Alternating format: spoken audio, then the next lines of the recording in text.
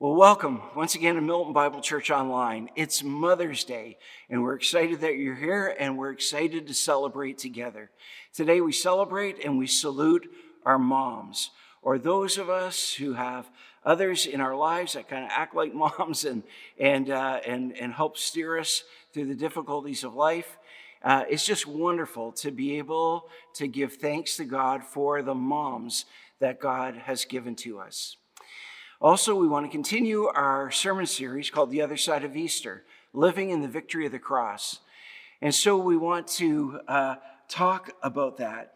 One of the things that I've noticed of late is that some of our moms are getting a bit down. I mean, naturally, whether mom or grandmother, they want to hug their kids. They want to have their grandkids over. They want to have their family around their table. They are a little bit tired of backyard visits or front porch visits or Zoom calls or FaceTime. They really want some interaction that's more the old-fashioned way. And I can understand that. One of the things that we're seeing, especially among older adults, is a rise in a feeling of isolation, depression, mental health issues, and even anxiety. And so one of the things that we want to talk about this morning is the fact that God really does have an answer for that. And that answer is the church. It is the church, God's family. Oftentimes we think of our relationship with God in individualistic terms, us and God, accepting Jesus as our personal Savior, having a relationship with the Lord. And, I'll admit probably 90% of sermons, seem to lean towards that way. But the truth of the matter is that's only half true. The reality is that God, through the cross and what Christ has done for us in saving us, calls us into community. And that community is a people set apart for his glory. But it is a life that we do together. And it's a life that we're called into because of what Christ has done on the cross. We are called into his salvation. But also we are called into a community together. Our individual relationship with God is important. That's why Paul said in Galatians chapter 2, verse 20, he said, I've been crucified with Christ, so it is no longer I who live, but it is Christ who lives in me. And he goes on to say, I live by the faith in the Son of God who loved me and gave himself for me. So the reality is our personal relationship with the living God is absolutely vital. We've got to settle that issue. That's got to be a priority in our lives. It's got to be important. And if you've never trusted Christ as your Savior, that is the place to start. To understand that Jesus Christ has died on the cross for our sin, that he rose from the dead 3 days later, that he ascended into heaven, and he calls us to have faith in him and what he's done, but also to receive him as the Lord of our lives. And if you haven't done that yet, that is the place to start. So there's a part of us that individually we need to learn to walk with God. It's so important. But as well, it's important to know that as we cross the line of faith as an individual, it's also important to be a part of the community of faith. That's why we see in the early church in Acts chapter 2, it says this, after Peter preached the gospel on the day of Pentecost, it says, those who received his words were baptized, and they were added that day about 3,000 souls. So the idea was Peter preached the gospel, the good news about Jesus. 3,000 people said yes to Jesus. They were baptized, identifying with the new church in Jerusalem and identifying with what Christ has done for them. And then the Bible says about 3,000 were added. They were added to the church. They were added to the community of faith. Right away, they were part of a community of faith. That's so important to be healthy. It's so important to gain strength and go forward.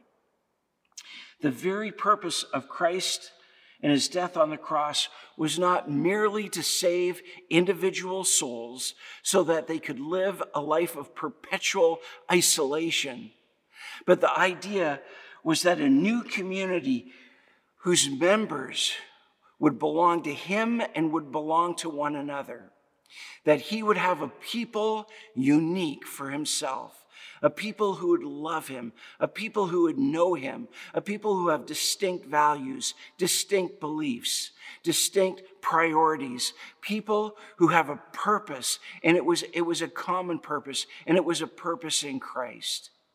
So not only are we saved individually, but we're also saved to something, and that is to a community. That's why it says in Acts chapter 2, verses 44 and 46 about the early church, this is what it says. It says, and all who believed were together and had all things in common.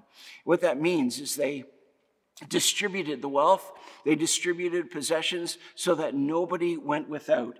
And then it says, and day by day, attending the temple together and breaking bread in their homes. The community of Christ, understand this, is the community of the cross. It is those who gather with a love for Jesus, a recognition of what he has done for them, and living together and living for common purpose and common goals, a family, a church family together. So today what I want to do is I want to look at really 3 marks of this new community in Christ. 3 marks that identified the early church. And the first mark is the mark of boldness. Boldness. The word that the apostles love to use for the word boldness is the Greek word parrhesia, which means outspokenness, frankness, plainness of speech. In other words, let your yes be yes, let your no be no. If you say you're going to do something, you should do it. And if you can't do it, then say you can't. That's boldness. That's frankness of speech. And that was known throughout the early church. Now, we see this both in our witness to the world, and we see it in our prayers to God in the early church. Understand this, boldness doesn't lack humility. It doesn't carry around an arrogance. Boldness doesn't mean that you go saying things that demean others. It just means saying things the way they are. The truth spoken in love. We're to have a humility about us. Because as Doug Toogie said last week, the truth is that we are saved. We are in Christ, not by any merit that we have done or that we have inherent in ourselves, but because of the finished work of Christ on the cross. It is all because of what Jesus has done. It is all about him. And so we understand that. So there's no arrogance, there's no lack of humility, there's no spirit of I'm better than you, none of that, because Christ has done it all for us. And we can be confident that in all things God is working for our good, and nothing can separate us from the love of God. You see, the early church was marked by boldness in witness and boldness in prayer. And after being threatened to keep quiet and to keep their mouths shut, the early church asked God for more boldness, for more outspokenness to share the gospel of Christ. After getting released from jail and being threatened, the early church gathered, and in Acts chapter 4, verse 29, this is what their prayer was to God. And now, Lord, look upon their threats and grant to your servants to continue to speak your word with all boldness, while you stretch out your hand to heal, and signs and wonders are performed through the name of your holy servant Jesus. What they prayed for was they asked for more boldness while the Spirit of God enacted the supernatural to heal and to save and to see the miraculous come to pass. They said, in light of all these things, God, that you're doing, give us boldness to speak, frankness, directness.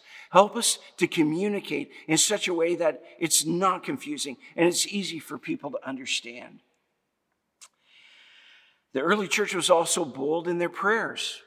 That's why it says in Hebrews chapter 4, let us then with confidence, and that word confidence can be translated boldness, let us draw near to the throne of grace, that we may receive mercy and find grace and help in our time of need. I don't know if you've ever heard of a woman by the name of Sojourner Truth. She was born into slavery in Swarthmore, New York. And Sojourner Truth escaped to freedom with her infant daughter in 1826. She was 6 feet tall with a powerful voice, and she was driven by a deep religious conviction after having met the risen Christ. Truth was an ardent abolitionist and women's rights activist. And among many of Truth's legacies, the tone and substance of her language looms large. She traveled across the country, city to city, making speeches about emancipation, political action, racism, women's rights, and segregation. And perhaps her best-known speech was a stirring speech called Ain't I a Woman, that she delivered in Ohio in 1851. Listen, I would encourage you to read that speech online. It's a short speech, but it's a fabulous speech called Ain't I a Woman. It's fabulous. And when Truth died in 1883, her funeral was held in her hometown of Battle Creek, Michigan. And so many people lined the streets, and so many people attended her funeral, and so many people streamed by her casket. It was the largest funeral in the history of Battle Creek, Michigan, up to that point. It was a testimony of her heroic and courageous voice that touched so many around her. Listen, we need boldness today. We need a bold church. We don't need a silent church. We need a bold church, a Holy Spirit boldness in witness and in prayer. Let me ask you something. Are you bold for God? Would the people who know you say that you are a bold person that speaks the truth in love? That there's a boldness about you. Let's speak God's truth in love. Let's be confident in prayer. And let's see God change the world. That's the first mark of the early church. Second mark of the early church, living on the other side of the cross, living on the other side of Easter, was the mark of love. Love. Do you know what? Many people, they've cast an image of God as an angry God. And some people even live in fear. But Scripture tells us that perfect love casts out fear. In fact, in 1 John 4:19, it says this, we love because he first loved us. And if anyone says, I love God and hates his brother, guess what? He is a liar. For he who does not love his brother whom he has seen cannot love God whom he has not seen. And this commandment we have from him, whoever loves God must also love his brother. You see, what love does is it does two things. The first thing that love does is that it frees us completely. It frees us to walk with him, frees us from the confines and the chains of sin. It frees us from the fear of death. It frees us to live fully for God. But secondly, it also hems us in. It hems us in because those who have been set free for a purpose. That's why Paul says in 2 Corinthians 5, He says this, "For the love of Christ controls us," or constrains us, "because we have concluded this, that one has died for all, therefore all have died. And he died for all, that those who might no longer live for themselves, but for him who for their sake died and was raised." You see, we are not called to live for ourselves, by ourselves in Christ, who for our sakes died and was raised again. What we are called to do is to live a life of love, a life of service, a life of giving away our life, because we're free to do that. We've been set free in Christ to live not for ourselves, but for his purposes and for his will and for his glory. And that is the purpose of our freedom. It's also the reason of our great motivation. There was a woman in the 1800s by the name of Jane Stanford. And if you looked at her life, around 1880, Jane Stanford seemed to have it all. She was married to a rich dude by the name of Leland Stanford, who was a former governor of California. He was the wealthy president of the railroad called the Central Pacific Railroad. And she had a son that she adored. Guess what his name was? Leland Jr. Leland Jr. He was a smart and lively kid who wanted to be an archaeologist. So when he was 15, Leland Sr. and Jane and Leland Jr., they went over to the Mediterranean to do a tour of archaeological sites. Sadly, while there, the boy contracted typhoid and he died in Italy in 1884. His father was heartbroken, but his mother was so devastated that many of Jane's friends said that she would never recover. She was completely ruined. And then in 1891, the bereaved parents opened Stanford University as a memorial to their son. But less than 2 years later, Leland Sr. died, and the place nearly shut down for good. You see, the government froze all of the assets of the Leland family and demanded payment for all the loans that had been given for Stanford University by Central Pacific.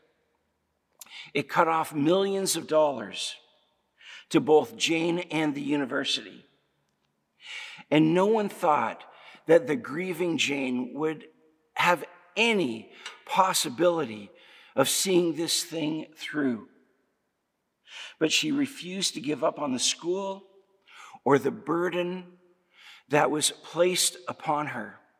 In fact, she didn't increase tuition at all. She sold all of her jewelry.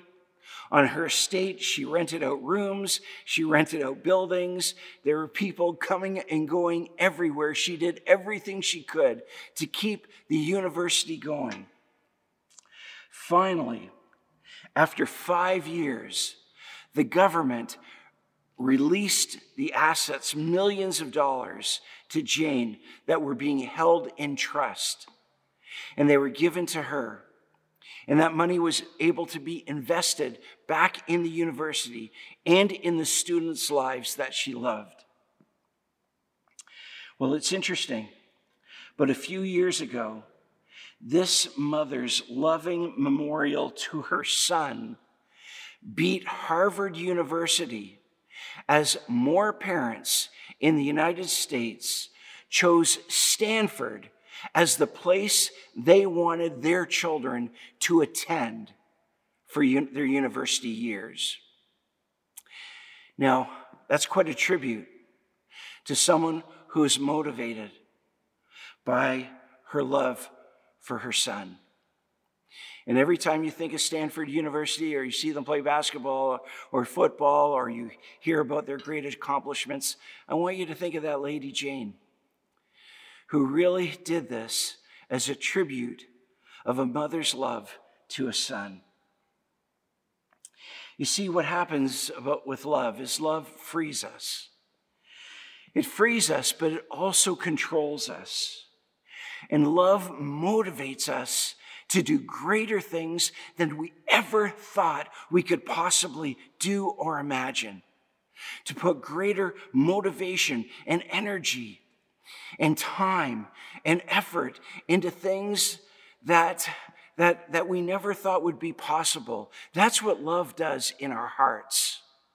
So let me ask you a question. Do you have a love project?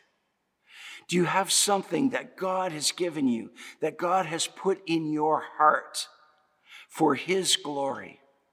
Has God given you a love project? And moms, you know what? I love you, but don't tell me it's your children. Because you know what? That's a little selfish, and it's all about you. You know, forgive me for that, but it's true, right? A love project. Giving yourself away to others, for the glory of God. Something that God calls you into. Because love not only frees us, but love constrains us. And it constrains us for his glory. Living in the victory of the cross is marked by boldness and love, but there's a third mark, and that third mark is joy. It's joy. Joy is a third mark of those who have been redeemed by the cross, living on the other side of Easter. You see, when the Babylonian captivities came to Jerusalem after coming out of being captive for so many years, an entire generation and more, the Bible says that their mouths were filled with laughter and their tongues with sounds of joy. In other words, the old humiliations were over. They'd been set free. And so they came back to Jerusalem dancing and laughing and celebrating the freedom that God had given to them in bringing them out of captivity. It was time to sing and to dance and to have a sanctified party. Do you know, in 1 Thessalonians chapter 5, it says this. It says, rejoice always, pray without ceasing, give thanks in all circumstance, for this is the will of God in Christ Jesus for you. And what the writer to the Thessalonians does is he says, I've got a bunch of things that are the will of God for your life. And let's start with the most important. Let's start with joy. Let's start with rejoicing. Let's start with learning to enjoy all that God has given and all that God is in our lives. Rejoice. Rejoice is the call amongst Christians. Rejoice always. Boldness, love, and joy. They're not purely private. They're not just for us alone. They're not interior experiences, but they're actually public demonstrations. They're to distinguish the public life of the church and the relationship that Christians have with one another, especially in the area of worship. Do you know that other major religions in the world give no place to the need or grace of recognition? Do you know what? In a Buddhist temple, you will never hear the cry of praise. In fact, in a mosque, they don't sing. Their prayers at their highest are of submission and of request. They seldom reach the glad note of thanksgiving. But Christians, on the other hand, it's very different. When they come together, it's impossible to stop them from singing. Especially, you know, if they ever get out of this crazy pandemic. I will tell you, it is such a time of joy to be together when we're able to gather together, to have communion, to celebrate what Christ has done for us, and really go after God because his presence is amongst us. Understand this, Sunday is a celebration day. We're told to rejoice with those who rejoice. You know, in the Old Testament scriptures, David danced before the Lord with all his might. And you know, when Mary, the mother of Jesus, and Elizabeth, the mother of John the Baptist, met for the first time, both women were pregnant. They were with child. And as soon as Mary spoke, Elizabeth said, "The child within me leapt with joy," because she heard the voice of the mother of the Son of God. You know what? Paul expresses our common joyful exaltation when he alludes to the best-known Jewish festival of Passover. In 1 Corinthians 5, verse 7, he says this, "Christ, our Passover lamb, has been sacrificed. Let us therefore celebrate the festival." He says, listen, on the cross, all sacrifices that would need to be made were made. And so now it is finished. And because it is finished and we live on the other side of the cross, on the other side of Easter, in light of what Christ has done for us, he said it's time to celebrate. Let's celebrate. And the festival, of course, Paul is referring to, you know, as I said, is the festival of Passover, but more specifically, the communal meal that was eaten during the evening of the 15th Nisan, immediately after the killing of the Paschal lambs that afternoon. And the foundation of the people's rejoicing was the costly freedom that they experienced as a nation when they left Egypt. And for the Christian community, it's a celebration of the costly redemption that we have found in Christ through his sacrifice on the cross. That is why when we see a picture in heaven, in the book of Revelation, of the heavenly host worshiping Jesus, the ascended Christ, this is what it says in Revelation chapter 5.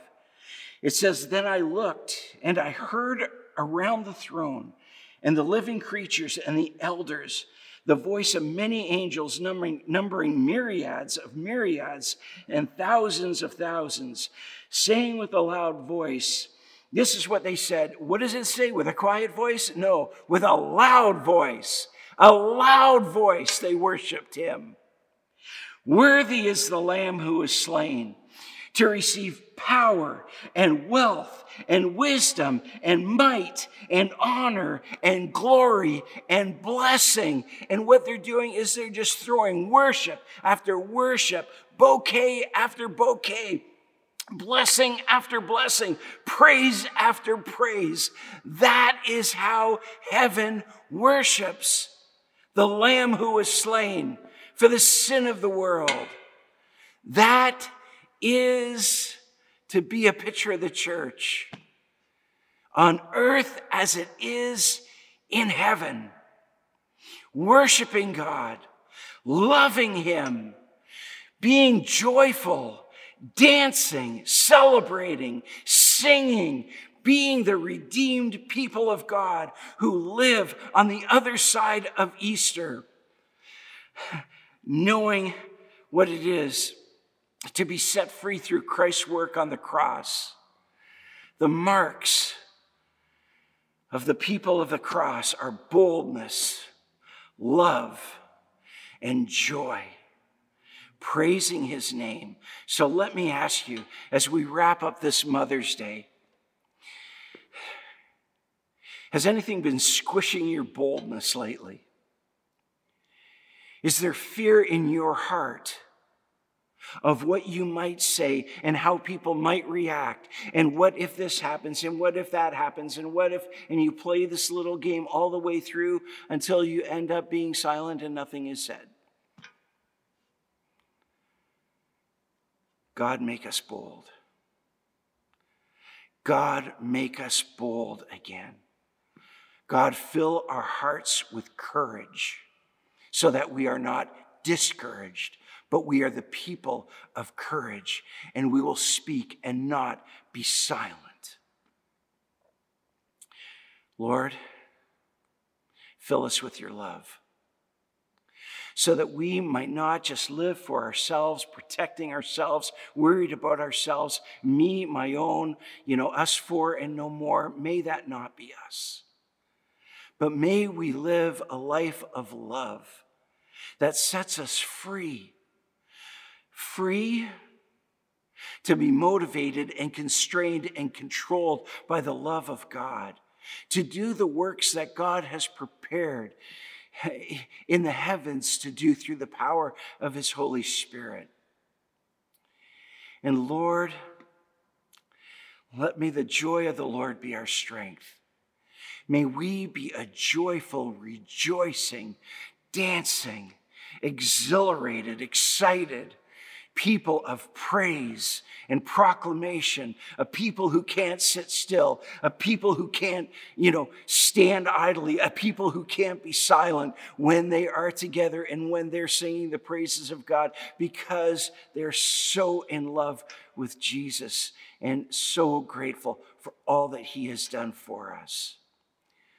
Father, let us live fully, the full life that you promised us and invited us into through the cross of Christ. May we just live fully in him, in the victory of the cross. So moms, lead the way. I know you can. I know you're amazing. You have so much courage, so much passion.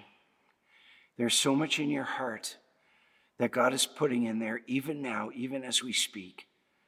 So God bless you. God keep you. May the Lord have his hand upon you. And church, as we kind of close this time together on this Mother's Day, make sure you reach out. And if you can't hug your own mom, make sure you reach out and touch them in some other way, or somebody else's mom. Just make sure you encourage somebody today. God bless you. Love you, church. Looking forward to seeing you very soon. In Christ's name, amen.